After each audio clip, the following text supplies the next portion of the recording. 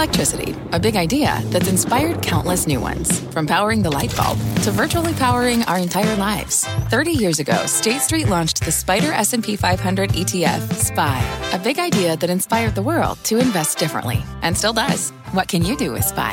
Before investing, consider the fund's investment objectives, risks, charges, and expenses. Visit ssga.com for a prospectus containing this and other information. Read it carefully before investing. SPY is subject to risks similar to those of stocks. All ETFs are subject to risk, including possible loss of principal. Alps Distributors, Inc. Distributor. Hi, I'm CNBC producer Katie Kramer, one of the voices behind the CNBC podcast Squawk Pod. In these times of uncertainty, we want to make sure we're bringing you, our listeners, as much information as possible as quickly as we can. That's why we're sharing with you now a CNBC special report, Markets in Turmoil. Listen in. Good evening. I'm Scott Wapner. This is day 94 of the coronavirus crisis. The Dow drops almost 1,000 points as the U.S. marks its 200,000th confirmed case of the deadly illness.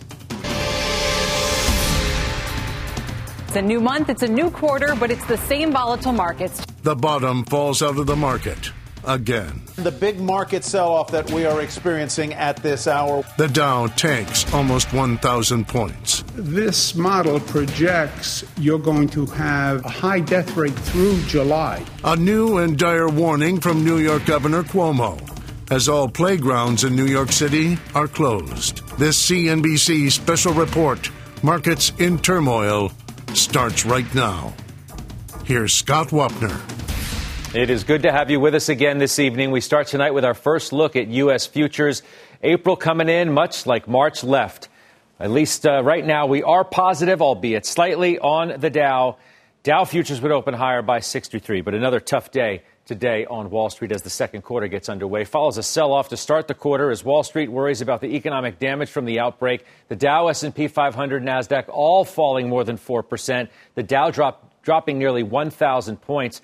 And all three of the major indices are now at least 25% below their all-time highs set back in February. Seems so long ago. The market's trying to guess now how bad the economic impact is going to be. Earlier on CNBC, Morgan Stanley CEO James Gorman said the recession is already underway.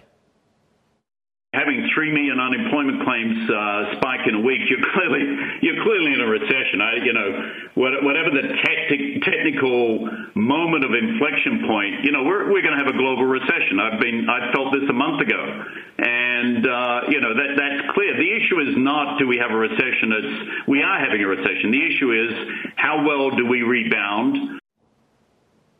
Let's answer that question. Jason Trennert is chairman of Strategas Research Partners, joins us this evening. So, Jason, you heard Jim Gorman.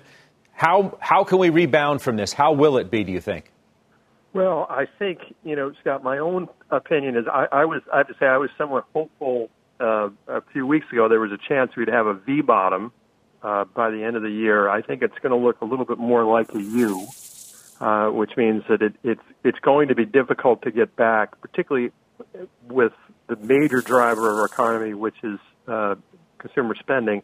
It's going to be hard to get back to where we were, even 75, 80% of where we were, I would argue, this year. The good news, and this is scant solace, but one of the questions we're getting a lot, and this is from institutional investors, is, what are the chances of a depression? And I feel very strongly that what the government has done so far in terms of monetary, fiscal, regulatory, and even trade is very, very different than what we've seen in past depressions. It's been a long time, thank goodness, but the amount, the magnitude, and the speed at which we're bringing resources to bear suggests that at least we should start to bottom this year and get a little bit stronger in 2021. Let's deal with the here and now. Are we going back to the lows, do you think? Scott, I have a feeling we'll revisit them. I take no pleasure in saying that, obviously. I think that one of the changes, I think there are people like myself who are somewhat more optimistic that perhaps some middle way could be found where you didn't necessarily have to have as much of an economic shutdown and could mitigate the virus at the same time. I'm hoping that the president's press conference yesterday marked some sort of low from a sentiment perspective, but I think people are starting to get their hands around really what a much lower earnings profile for the S&P 500. is.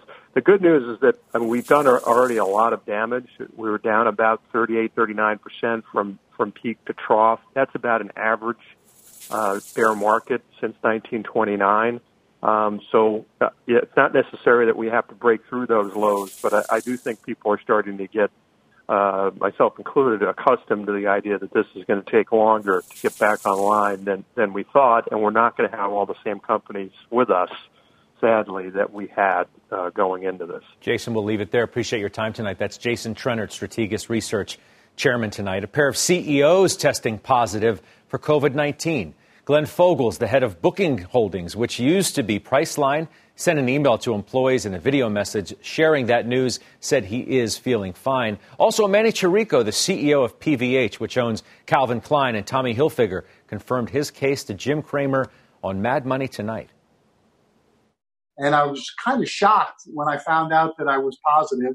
I'm asymptomatic. My wife, who hasn't been tested, but they said 95% sure, also has the virus, has some mild symptoms at this point. And my parents, 90 years old, both of them, live with us in a separate apartment, and we've had to isolate from them. I wish the Chiricos well tonight. President Trump and the coronavirus task force addressing the fight against the growing number of cases here in the United States and across the world. We all came to the agreement that we may have cycling with another season. We'll be much better prepared. We likely will have interventions. But the ultimate game changer in this will be a vaccine. Well, look, we have a great oil industry, and the oil industry is being ravaged. And as you know, Russia, and I spoke to President Putin, we had a great call. Russia, Saudi Arabia, I spoke with the Crown Prince, so we had a great call. But I think that they will work it out over the next few days. If you ask me, I think it's too simple not to be able to. They both know what they have to do. So I think I have confidence in both that they'll be able to work it out. But it has ravaged an industry worldwide, not here. I mean, worldwide. Gasoline's going to be 99 cents a gallon and less. You know that. That's already starting. It's popping up, 99 cents. So that's like giving a massive tax cut to people of our country. When we try and get the airlines going, if fuel is costing much less, it helps with getting the airlines, which is always a tough business, always has been a tough business. We've offered assistance, we've offered medical supplies, et cetera. They have refused that. I think if the Iranian regime put more interest in terms of taking care of their people in the context of this virus, they would be better served. Instead, the Iranian regime continues to want to spread its malign activities throughout the region. They want to continue to send out the Quds Force and others to cause problems throughout the region. We know that in one way, shape, or form, they're either resourcing, directing, approving, or whatever operations for Shia militia groups in Iraq that are targeting American forces. Former FDA chair and CNBC contributor Dr. Scott Gottlieb back with us again this evening. Doctor, it's good to see you again. Thanks. Let's deal with the latest news, and that is the latest numbers out of New York tonight. Another 235 deaths in New York City today. That is the largest one-day total. The governor today saying that they are still climbing the mountain in New York State. Right, and they're going to continue to climb that mountain for another couple of weeks at least. The deaths and the hospitalizations are going to lag the new cases, and so even if they peak in terms of their new cases over the next couple of weeks, and there were some indications that they may be approaching a peak in the new cases, and so I'm still hopeful that over the next 2 weeks to 10 days, we'll start to see them plateau, notwithstanding the governor pointing to some models today that looked less encouraging. But the hospitalizations will continue to climb, and the deaths, unfortunately, are going to continue to climb past the point in which the new cases peak, simply because there's a delay to hospitalization and a delay in the time to death from this virus. Finally today in the state of Florida, a stay-at-home order across the entire state. We spoke about this last evening. You urged the governor to do just that. Your reaction to the news tonight? Look, it's the right decision, and he made it in as timely a fashion as he could relative to yesterday. So it goes into effect tomorrow midnight, is my understanding. That state's heavily seeded at this point. There's probably a lot of virus in that state. You see a doubling every 4 days in the number of cases. Hospitalizations are starting to climb. that state could be on the cusp of really exploding in terms of the number of cases that they have and the morbidity in that population. And as you know, they have an older population. They have a lot of nursing homes and institutions that are going to be very susceptible to spread within those institutions. So they need to be on guard right now and really alert that they're facing potentially a pretty tough situation. It appears as though religious events, though, Doctor, will be exempt in the state of Florida, at least as we know it right now. Is that a mistake? Do we need churches and synagogues full of parishioners at this point? Well, look, I hope that religious institutions act responsibly. I think it was an unfortunate carve-out, perhaps made for some political considerations, but I hope that the institutions themselves act more responsibly and don't hold services at this point. And this is a month that we really need to hunker down, work together. It's going to be shared sacrifice. This is going to be a very difficult month for the entire nation. But if Florida doesn't act tough, and if local officials don't take responsible action and act strong, they're going to face a difficult situation. That's a state that has a big population, a lot of urban centers. They're coming up against their warming months, and so that should be a backstop, but they can't put all their stock in that. That's not going to be an entire backstop. They need to take tough mitigation steps, and so they may have caught a break in terms of when this started to spread in the state. It's getting very warm there. It's hot in the 80s now. It's getting humid. And that should help be a backstop against spread. But this virus is still going to transfer in warm weather, and they can't count on that entirely. So let me ask you about that. Bill Gates today writing in the Washington Post, quote, "Shut down anywhere means shut down everywhere." Is he right? Why not just shut the country down for 30 days? And can you do it piecemeal style and be successful? Or is Mr. Gates correct? Well, the country is effectively shutting down. I mean, it's hard to orchestrate these things federally. The federal government has limited authority in this regard, and it's really left to state and local officials to make these decisions. But it's by and large happening. There's some states that are still lagging, like Alabama.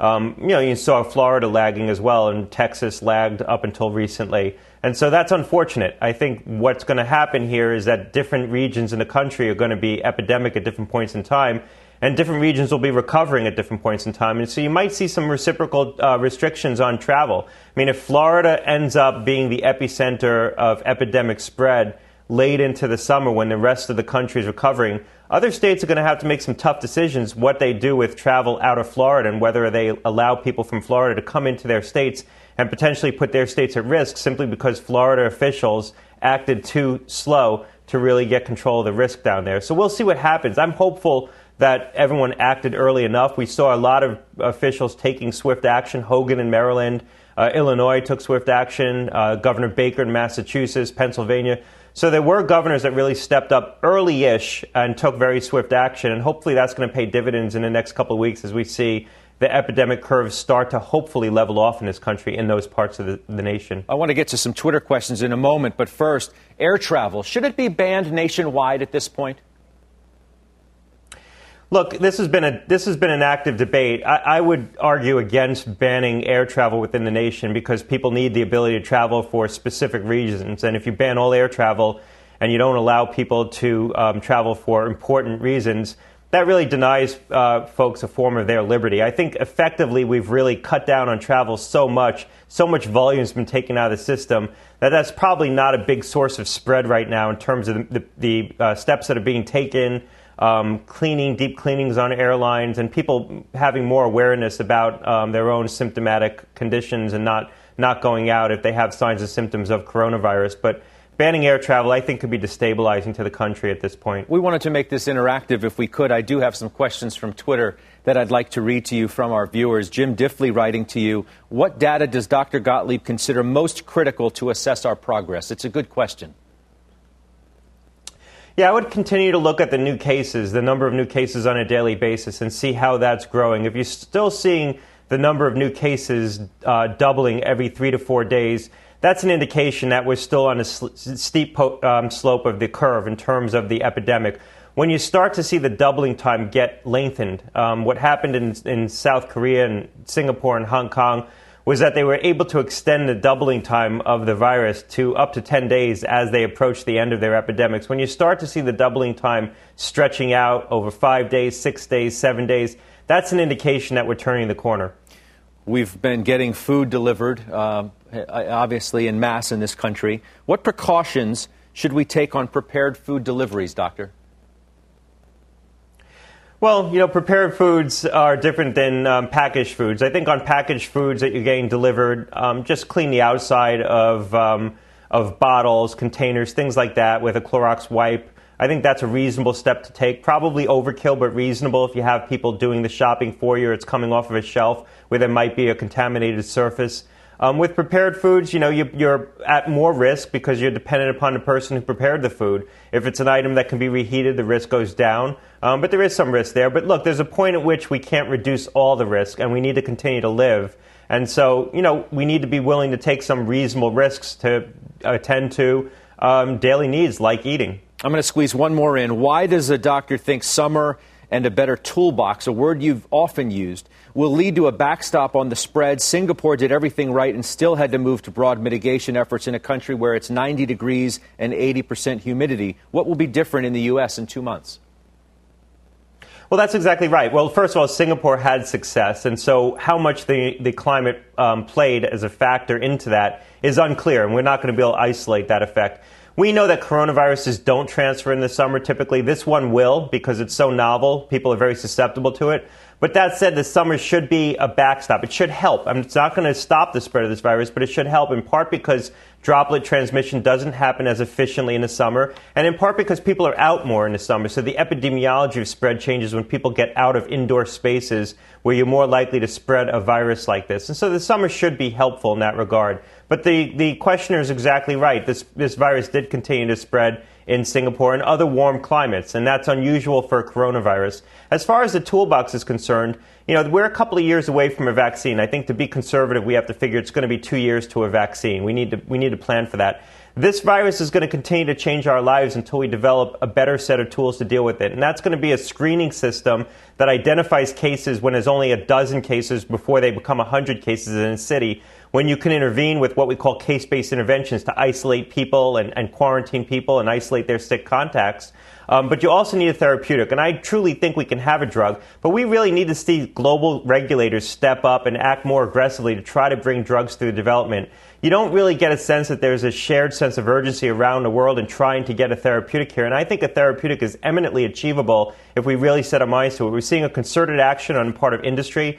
Companies are coming together and meeting in a pre-competitive fashion to share data and share resources to try to bring a therapeutic to the market. Policymakers need to meet them, and I think they need to be willing to take risk as well to get things through development more rapidly, given the sense of urgency and the public health need here. 2 years, though, for a vaccine is longer than we've been hearing from officials, including from the task force, who continue to maintain maybe a year and a half. Well, look, a year and a half is the optimistic scenario. I don't think we should plan for the optimistic scenario on a vaccine. This is a vaccine against a virus we've never developed a vaccine against before. We've never had a vaccine to a coronavirus. The platforms that are being used to develop this vaccine themselves are very novel. We've never used these kinds of approaches to developing a vaccine.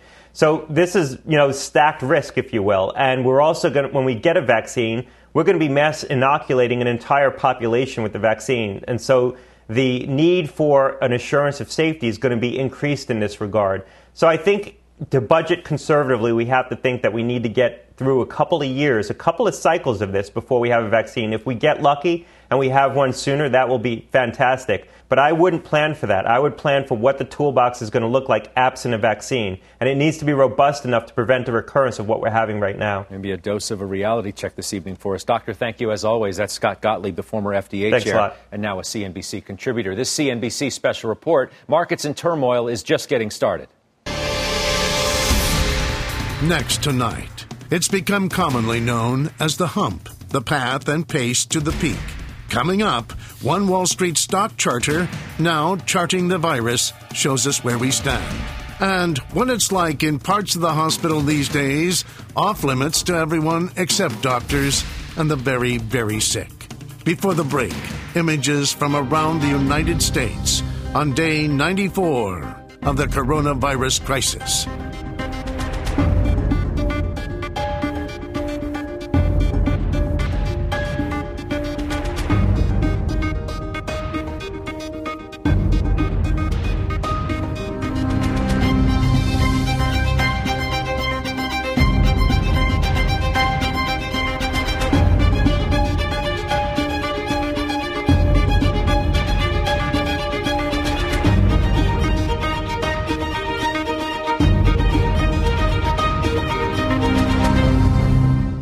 Let's get straight to the point. You want to grow your portfolio to fight rising costs of inflation or pay off your debt, or anything standing in the way of you and financial freedom, right? Yahoo Finance, our sponsor today, can help. For more than 25 years, Yahoo Finance has been helping great investors like you. Whether you're a seasoned investor or just looking for tips, Yahoo Finance makes it super easy by putting all the tools and data you need in one spot. Yahoo Finance takes a holistic look at the financial news cycle, including breaking news, original editorial perspectives, analyst ratings, independent research, customizable charts, and more. You can securely link your brokerage accounts for a unified view of your wealth, including 401k and other investments. That's how Yahoo Finance gives you insights and helps you take a look at your wealth in its entirety. That big picture perspective is what great investors need. For comprehensive financial news and analysis, visit the brand behind every great investor, yahoofinance.com, the #1 financial destination, yahoofinance.com. That's yahoofinance.com.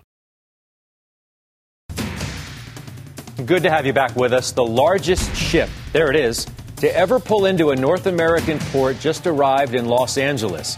It's one of 3 mega ships set to arrive in the next month to clear out empty containers that have created a backlog there. It holds more than 76 million square feet of cargo. Here is where we stand this evening on the virus. Florida and Nevada have now issued statewide stay-at-home orders. According to the TSA, travelers through airport checkpoints dropped to a 10-year low yesterday. The TSA says tonight 146,000 people were screened, compared to 2 million on the same date last year. And the Wimbledon Tennis Championships have been canceled for this year. Well, while the number of cases rises across the United States, there is data indicating the positive impact of social distancing. For more, let's bring in CNBC's Meg Terrell and RBC biotech analyst Kenneth Mackay for our weekly update. Meg? Scott, thank you so much. And Kenan, thanks for joining us again. It's your 3rd week with us. We've been tracking your modeling, which you normally apply to biotech stocks. You're applying here to epidemiology and the virus. And there's some good news in your report this week, if you can call it that, a silver lining. Tell us what that is. Yeah, absolutely. And thank you again for having me, Meg. So good news is the cases actually are beginning to slow. The exponential growth that we're seeing in the U.S. is beginning to slow here. While the number of new cases on a day-over-day basis is actually at all-time highs, over 20,000 new cases today and yesterday, that's some of the highest that we've ever seen for any country in the world, that's actually slowing as we look at this on an exponential basis. The T-doubling time, something you heard Scott Gottlieb talk about previously, over the last 2 days is now over 5 days. The 5 days is sort of when the virus is actually doubling within the U.S. So that actually is a dramatic slowdown from what we were seeing previously, where it was around 1.7 days around 2 weeks ago. And do you attribute that to these stay-at-home measures that we've been implementing, all of this social distancing? Is that starting to work and to show up in the numbers? Absolutely. Absolutely. I think that's really the only sort of therapeutic effect we've seen anything have on sort of the slowing of this virus. Again, all sort of social distancing protocols. We've seen that in China. We've seen that in Italy. It has taken around 2 weeks in both of those geographies to begin to see that. And I think we're just beginning to see that now in the U.S., as we've all sort of been experiencing, working from home, taking dramatic steps to relax any social interactions. At the same time, you looked at Italy to sort of construct an equation for when you expected case numbers to hit a point that the U.S. healthcare capacity gets overwhelmed and you start to expect to see mortality rise. You say now we are at that point, especially in places like New York. Yeah, again, something you heard Scott Gottlieb refer to. I think there are epicenters of sort of the worst affected regions in the U.S. New York is one of those epicenters. There, the mortality is much higher than you're seeing across the rest of the country. In New York City, now we're looking at a mortality rate of around 2.6%. That's more than doubled over the last few days in New York City. The rest of the country is around 1.9%. And again, across the country, mortality beginning to creep up. Previously, it was around 1.2% on a nationwide basis. So I think that is the beginning of a rise in mortality as local hospital systems do begin to face capacity constraints. Obviously, dramatic work to improve that capacity in New York City. We are crossing our fingers very much that we do begin to see those effects of that increased capacity, either keeping it where it is or even hopefully bringing that mortality rate back down.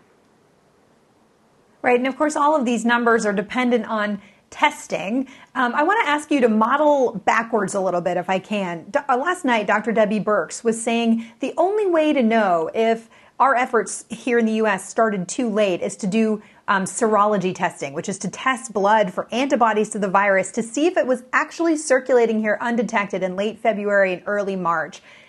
Do you expect that when they do that, we're going to see that we missed a lot of disease before we started testing? Yeah, absolutely, undoubtedly. I think even without serologic testing now, we're probably missing a lot of disease. For instance, over the last 5 days, even though we've seen a really dramatic decline in the T-doubling time of this virus here, a slowing in that exponential growth, the testing has actually been flat. So our day-over-day cases are going up, but testing has really been flat for the last 5 days. It's just the higher percentage of patients who are getting tested are positive. So that's a little bit of a concern. But then to your point, modeling backwards, I think what we're going to see is the real sort of population incidence of this virus. And you've heard a lot of patients aren't having symptomology. They're not actually presenting with fever. They're not presenting with cough or very severe fatigue. They don't know that they have the virus. I think we'll also begin to identify those patients and hopefully at some point begin an understanding of whether or not we can achieve something called herd mentality, which again has been talked about on this program. Herd immunity. We're all waiting for that herd immunity. Well, the herd mentality, hopefully we're all at least agreeing to stay at home for a while. That would help. Ken, and thank you so much for being with us. And Scott, sending it back over to you. All right, we appreciate you both. Meg Terrell, Ken and Mackay with us tonight again. Dr. John Coleman is a pulmonary and critical care specialist at Northwestern Memorial Hospital in Chicago. Now he's working in ICUs that have been converted to treat COVID-19 patients. Doctor, it's good to have you with us this evening. Good evening, Scott. How are you? I'm well, thank you, and I hope you are as well, and that of your colleagues. Can you take us to the front line tonight? Tell us what it's like in your hospital.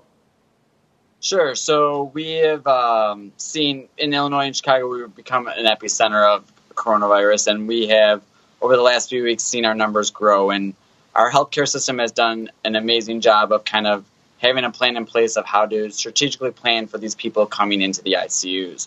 So we have cohorted all the coronavirus patients into ICUs, and as the numbers increase, we have increasing numbers of ICU beds that we are utilizing.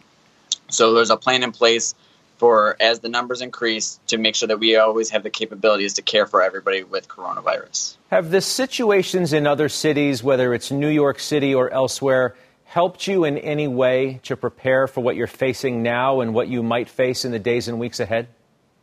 Absolutely. I think the experience of New York, as well as what we've seen in Italy, has seen that this can surge very quickly, very fast. And so you have to have a multi-layer plan to make sure that your health system can sustain this influx of patients that are coming in.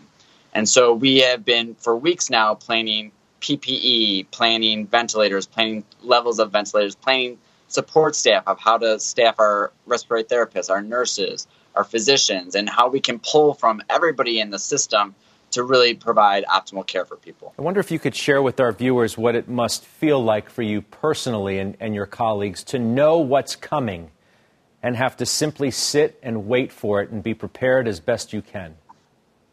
So, that's a great question in the sense that I think as physicians and as healthcare providers across the board, we all take that oath to provide for people and when they're sick. And so what is amazing about people in the healthcare system is they stand up when they need to. And so mentally, we're all part of a team. We're all helping each other out. We're working together. It's been a great atmosphere in the sense that, you know, the doctors, the nurses, the respiratory therapists, to limit exposures for people, we're all trying to limit how often people are going into rooms. So like a nurse typically goes in there and administers meds or titrates drips, and a respiratory therapist typically goes in there and adjusts the ventilators. But now if I'm going in there, I'll do that stuff so that they can listen their, exposures to coronavirus. And same thing goes for like they're going in there and doing ventilators or drip changes as well. So we're all working together to actually to make sure that we can sustain this influx that's coming. Appreciate all that you're doing, that of your colleagues as well. And we do wish you well this evening. Thank you, Doctor. Thank you. You have a nice night. All right, you do as well. There is more ahead on this CNBC special report, Markets in Turmoil. Straight ahead, picking entry points in a market that's moving up and down so fast, it's making even veteran investors' heads spin. And wait until you see what Four Seasons is doing with one of its hotels. This CNBC special report, Markets in Turmoil, is coming right back. Every day, thousands of Comcast engineers and technologists put people at the heart of everything they create. Like Oluseyi, a Comcast engineer who grew up bonding with his dad over sports. This inspired him and his team to create AI Highlights technology that uses AI and machine learning to detect the major plays in a sporting event, so millions of fans have a way of catching up on their favorite sports. Learn more at ComcastCorporation.com. What's on the horizon for financial markets? At PGIM, it's a question that over 1,400 investment professionals relentlessly research in pursuit of your long-term goals. Specialized across asset classes, but united in collaboration, our teams provide global and local expertise. Our investments shape tomorrow, today. Pursue your tomorrow with PGIM, a leading global asset manager.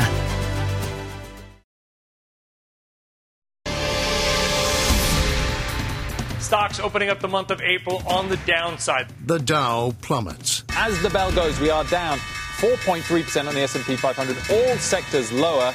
Nearly a 1,000-point loss. I can't blame anyone for selling after that miserable first quarter with very little good news. This CNBC special report, Markets in Turmoil, continues.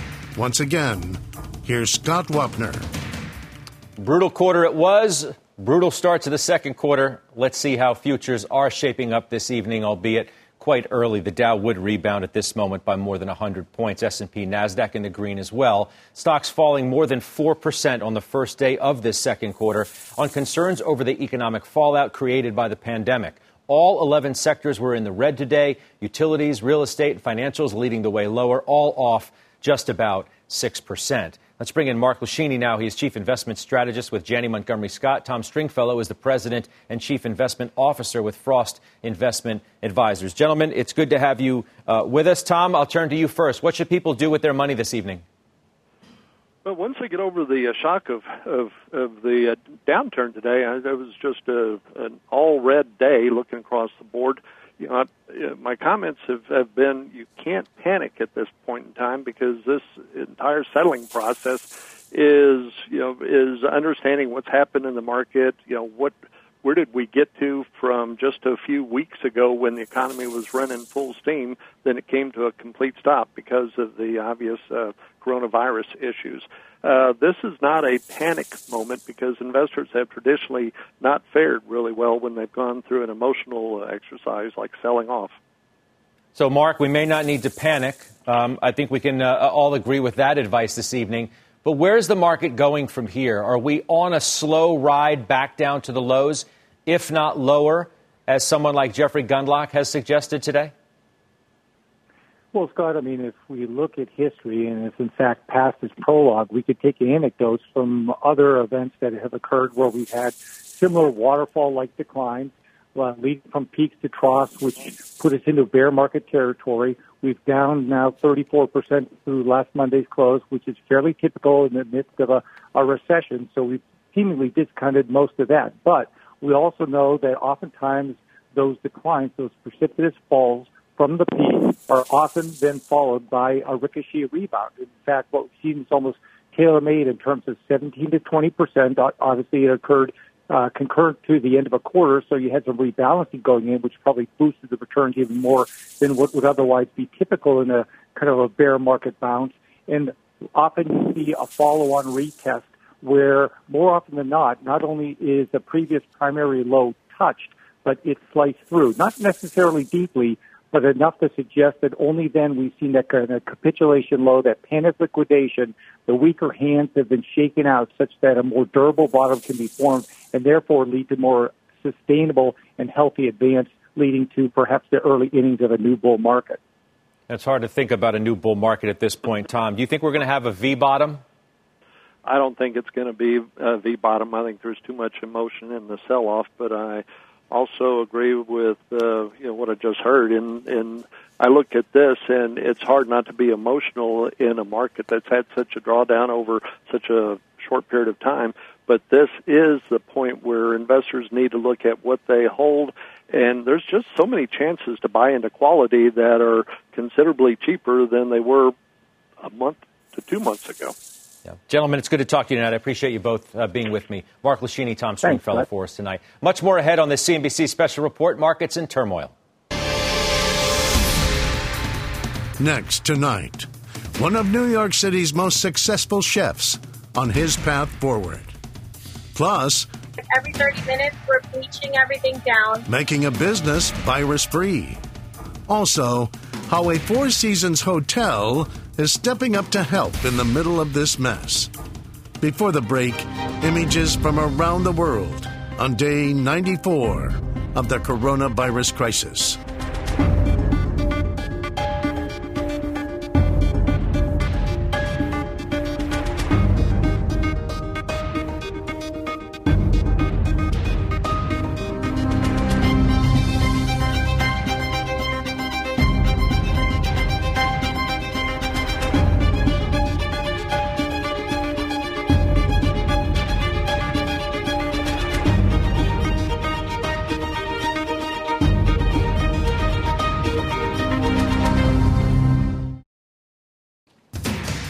We're back. I want to tell you about a special program we have coming up tomorrow night. We're going to once again focus on individual business owners. With us, the Profits, Marcus Lemonis, Shark Tank's Kevin O'Leary, and Facebook's Sheryl Sandberg, all here with details on what the companies are doing right now to help small businesses. Tomorrow night, 7 p.m. We can't wait, and we hope you'll be with us. The governor of Florida enacting a statewide stay-at-home order today, as we talked about at the top of our program. But in Clearwater, Florida, Gabriella D'Elia already virus-proofed her family-owned deli. She's with us tonight in her own words. When we first heard about the virus, of course, we were all scared about, number one, getting sick, and number two, how it would affect our small business. But as long as we're able to open and we feel we're doing it in a safe manner, we will continue to stay open. We're limiting our staff so we don't have a lot of people here at one time. We also are supplying hand sanitizer and gloves for people to use as they're walking in our establishment. We're not letting as many people into the store, only 5 at a time. We're also wiping everything down, bleaching the front door, the handles. We're not even asking our customers to sign their credit card receipts right now because anything we can limit, the better. They're able to call us up, place their full order, pay by credit card, and then call us when they reach the front of the store and we run it out to them. They can pop their trunk open and then so that we don't even have to have any contact. We definitely want to be ahead of what's going on because we see what's happened in other countries when they haven't taken it serious enough. Any little thing right now makes a big difference. That was Gabriella D'Elia tonight in her own words. What's it like to go from being named the best new restaurant in the nation to being closed? Lee Hansen is chef and co-owner of Frenchette. It used to be one of the city's toughest tables. He is with us tonight by phone. Lee, it's good to speak with you. I hope you and your family are well. We are, Scott. Thanks for having me on. Hope you guys are well, too. We are. Thank you. Can you please tell me what the last few weeks have been like? Well, like everybody, it's been a tough couple weeks. I guess it was March 15th where we laid off our entire staff pretty much, and that was about 100 employees. We got them their PTO, their paid time off, as something to help them out as well. And, that's our biggest concern is keeping our employees kind of afloat while we wait this out. It's not lost on anybody. April 1st rolls around and it's time to pay rent. How did you guys handle that? Were you able to pay it? Have you been able to renegotiate with your landlord? We're still talking to our landlord right now. We're also getting in position for these SBA 7-day loans that are coming out, and we'll be, we're on the line for that starting April 3rd, which is Friday. So that will offer some relief, and some of that can go. What's great about that loan is things like rent and payroll and utilities can be forgiven if that money goes to those sectors. Take me through that, because it does, as you just said, begin on Friday on a first come, first served basis. So you're going to be on the phone, I presume. Have you been talking with financial advisors on exactly what you need and how you'll deal with it when you get it, assuming you do, in fact, get a loan? Yes. No, we're positioning ourselves on the phones with with lenders, accountants, lawyers, is trying to get everything in line, getting our ducks in a row so we don't waste too much time. I envision, I look at this April 3rd, I picture the start of the New York Marathon where you just see thousands of people just running to get these loans. $2 trillion sounds like a lot, and it is, but hopefully it'll spread around okay. Yeah. Are you able at this point to think about the road back, what things may look like from your restaurant standpoint, and really restaurants at large in New York on the other side of this? The president tonight saying, quote, "I believe the restaurant business will be bigger and better than ever when we get on the other side of that." Do you believe that? My heart of hearts, I do. I mean, there's definitely going to be, the hardest part about this right now is the unknown. There's so much we don't know. And you kind of have to take it month to month. And there'll be a slow ramp up. There'll probably be a little bit of a push when we can first open. People kind of, running out and trying to reconnect with people and have not cook their own dinner for once. And but there's going to be some hesitation with some people, and there's going to be some, maybe there won't be so much cash flow for people to spend on going out to dinner. Tourism, that's another big issue, which will probably be slow to return. So I kind of see it as a slow ramp up, and and who knows, maybe they enact some kind of like, when we first open, maybe there'll be 50% of capacity you'll be allowed to do. Who knows what they'll do until they figure it all out. But yeah, I think it's going to be a slow road, but it will come back. It will come back for sure. Restaurant businesses, as of many small businesses, an important fabric to the economy and to the community and everything. For sure. And I was going to ask you about that, whether you envision a restaurant looking differently on the other side of this than it does today, with fewer tables and just a different experience and environment that you're going to now have to work in. Depends on how this plays out. If a vaccine, which would be a game changer, comes through, I think we can almost probably go back to normal. There definitely might be some spacing issues. We're looking at building another restaurant, and a few weeks ago, looking at like a communal sink, like that's gone, right? The communal sink in the bathroom is probably like something you won't see too much anymore, but there could be things like that. Hand sanitizer stations, who knows? Yeah, it may look different, but we hope you'll be back the same as you were. Lee, we wish you well. You and your partner and co-chef, co-owner Riyadh as well. We wish you well. Thanks so much, Scott. Nice talking to you. All right, that's Lee Hansen tonight. Again, the chef and co-owner of Frenchette in Manhattan. Coming up, how the Four Seasons is stepping up to give exhausted healthcare workers a good night's rest.